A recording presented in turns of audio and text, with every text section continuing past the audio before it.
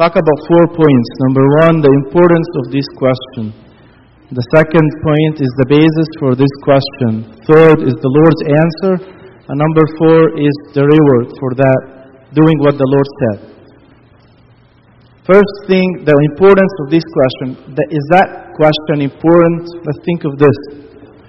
It's actually not just important. There is nothing more important than this question. That's what the Bible says, for what will it profit a man if he gains the whole world and loses his own soul?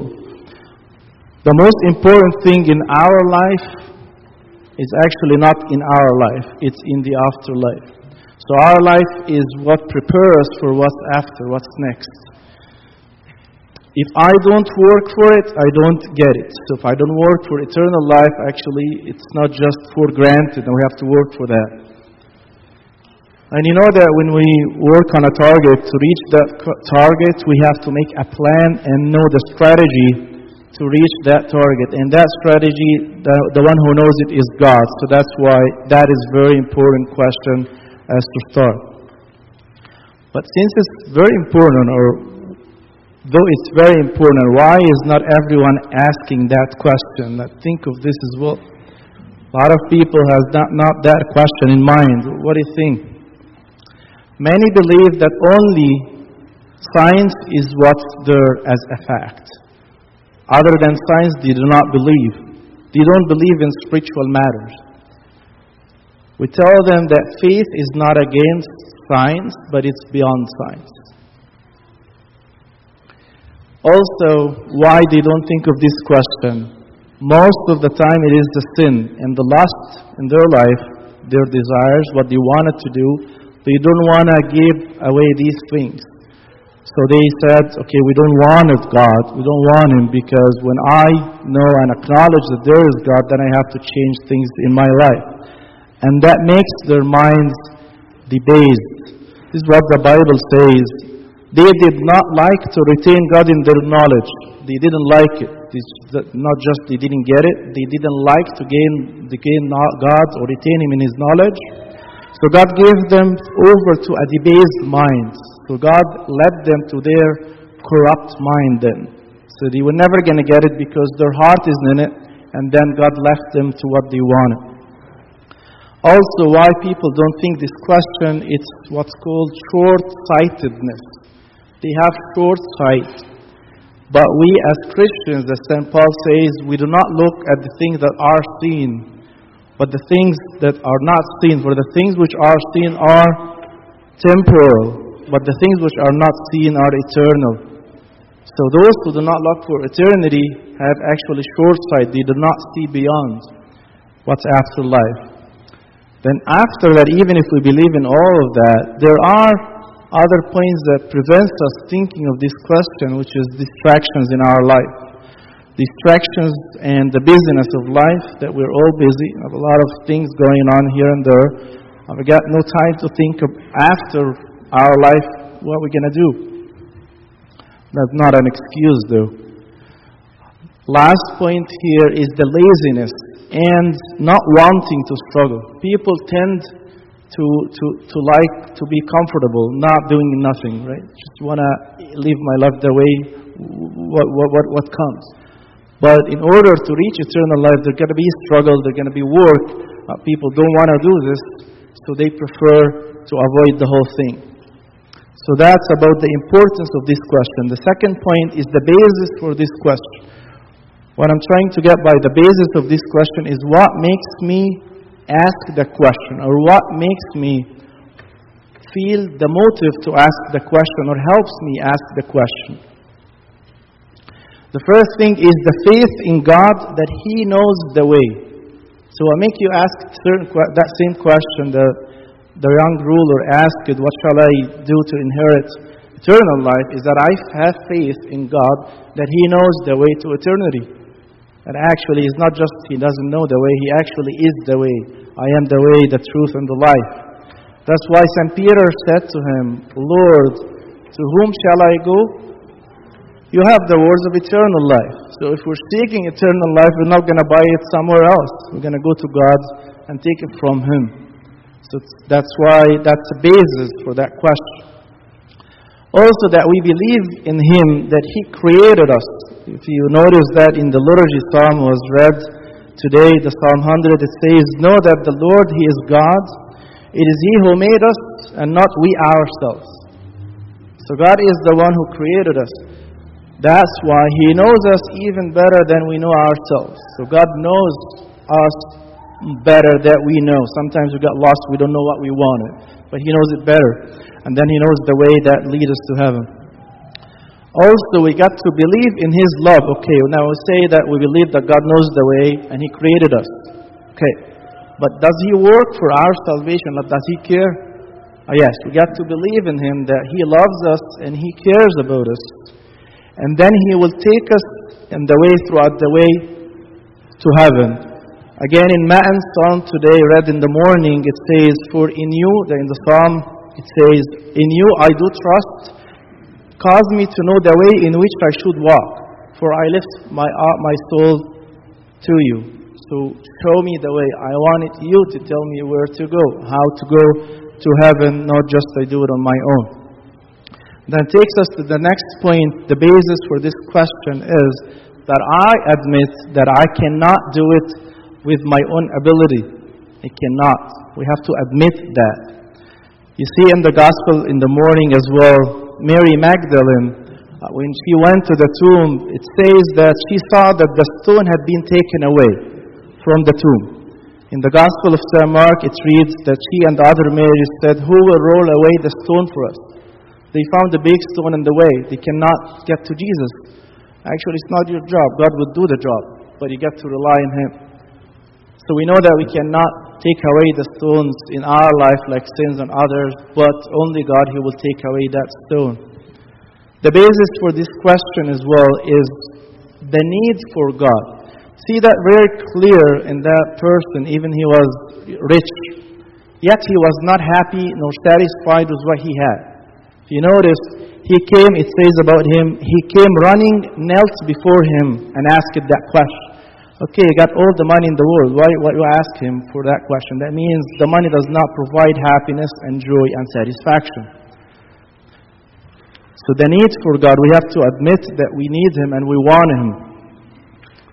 St. Paul says, "As having nothing yet possessing all things." Yes, we might not have everything, but we have the knowledge of God, which is much far beyond precious than everything else. But those who run after the money and the possessions in the world, and they miss the main pearl, which is the Lord Jesus, then they lost everything. The last point here is the basis for this question is the humility. In order to ask God something, I want to say that I do not know it myself. But people not all the time are humble enough to admit they don't know things on their own. And God resists the proud.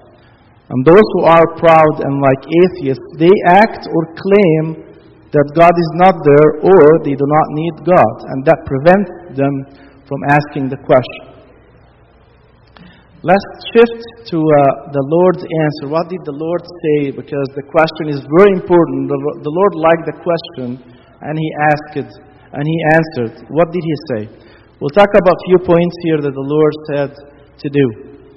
Number one is to believe in the Lord Jesus as our God and Savior. That's number one as to start.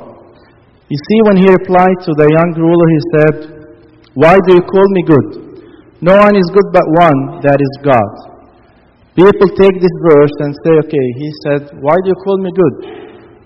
Well, just let's focus on that. He didn't say, "Do not call me good." He said, "Why do you call me good?" There's only one who is good, that's God.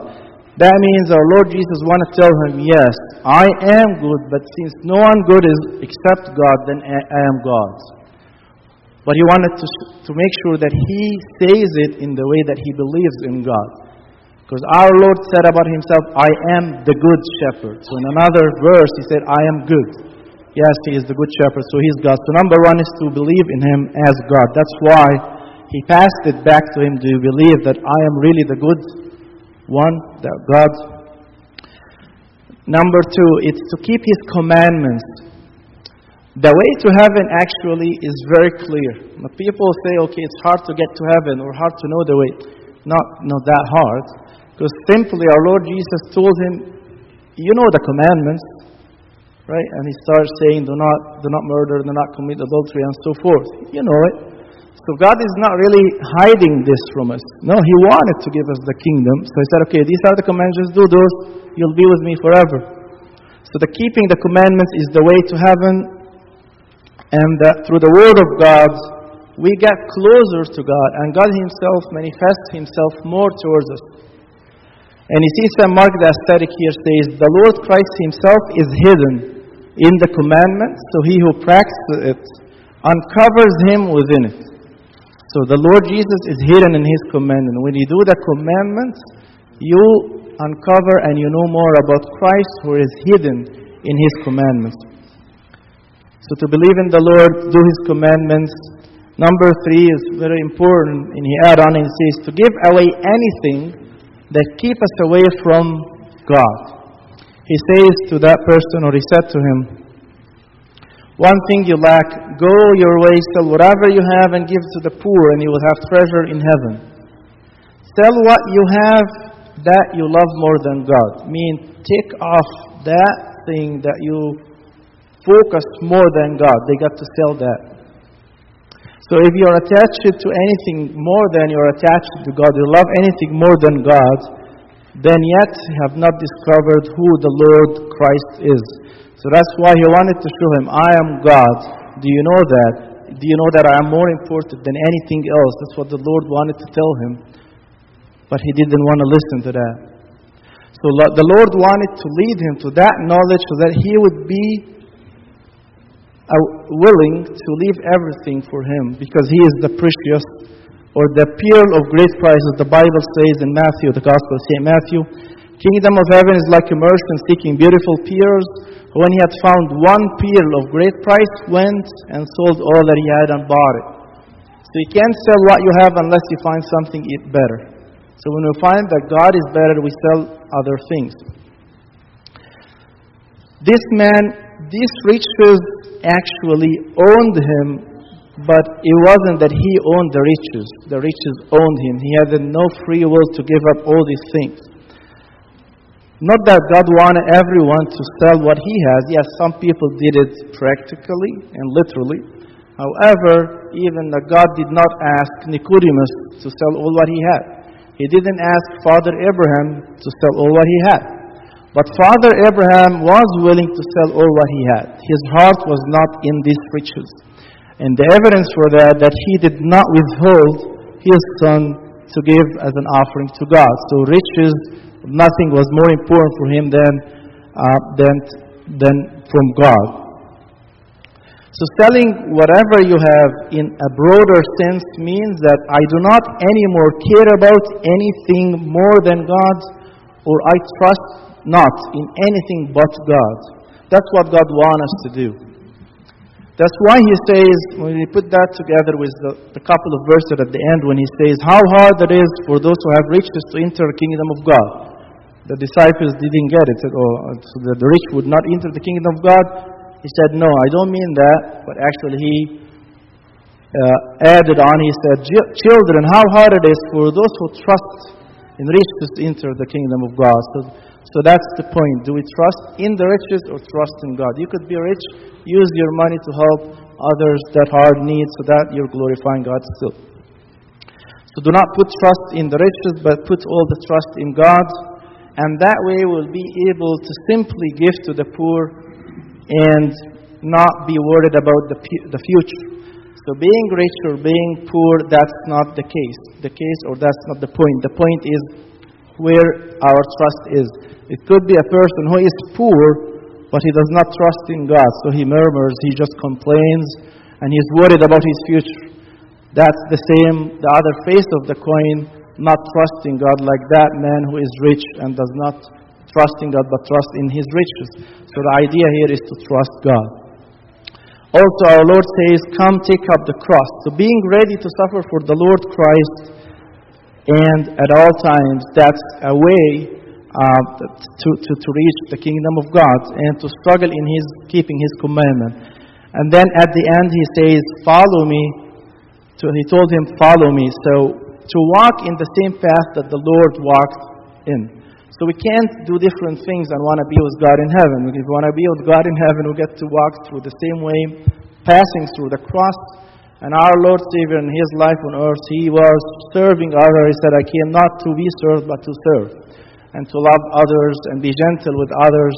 So that way is how to follow the Lord Christ.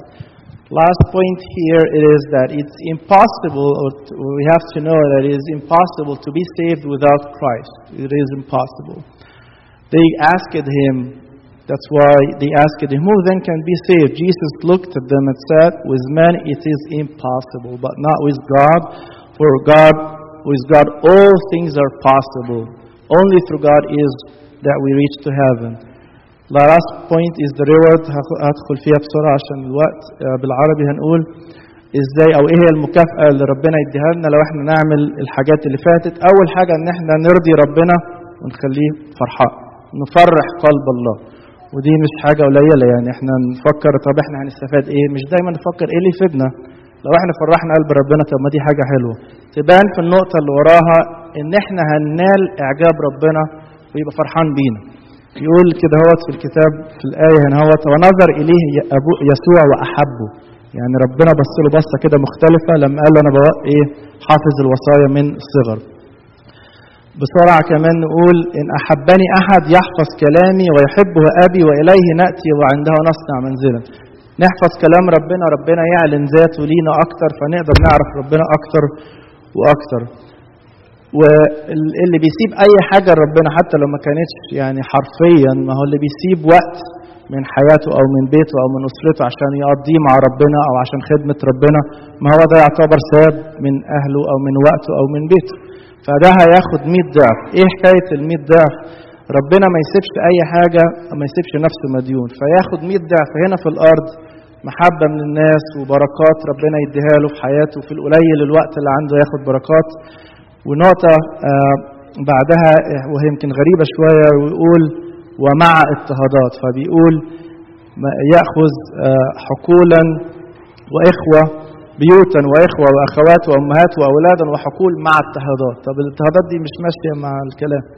لا، الاضطهادات دي ربنا بيديها كترقية للي بيسمع كلامه. لا، تاخد اضطهادات زي الآباء الرسل والأنبياء فتاخد بركة أكبر. زي التلاميذ يقولوا كده هم ذهبوا فرحين من أمام المجمع لأنهم حسبوا مستأهلين أن يهانوا من أجل اسم. آخر نقطة هنختم بيها في المكافأة اللي هي الحياة الأبدية. ربنا يقول له وفي الدهر الآتي الحياة الأبدية. طب الحياة الأبدية دي ثمنها كام؟ يعني هتيجي ثمنها جنب إيه اللي عندنا يكفي ثمن حياة أبدية بالرغم إن حياتنا كلها على الأرض حياة محددة. فيبقى احنا قلنا all together we said is that the importance of this question to ask where to get the eternal life, and the basis for this question is to have faith in Christ and to believe in Him that He is the way. And He answered saying, yeah, you got to do my commandments, leave the things that put you away from me, and the reward is on earth, you get 100-fold and also in eternal life. Glory be to God forever and ever.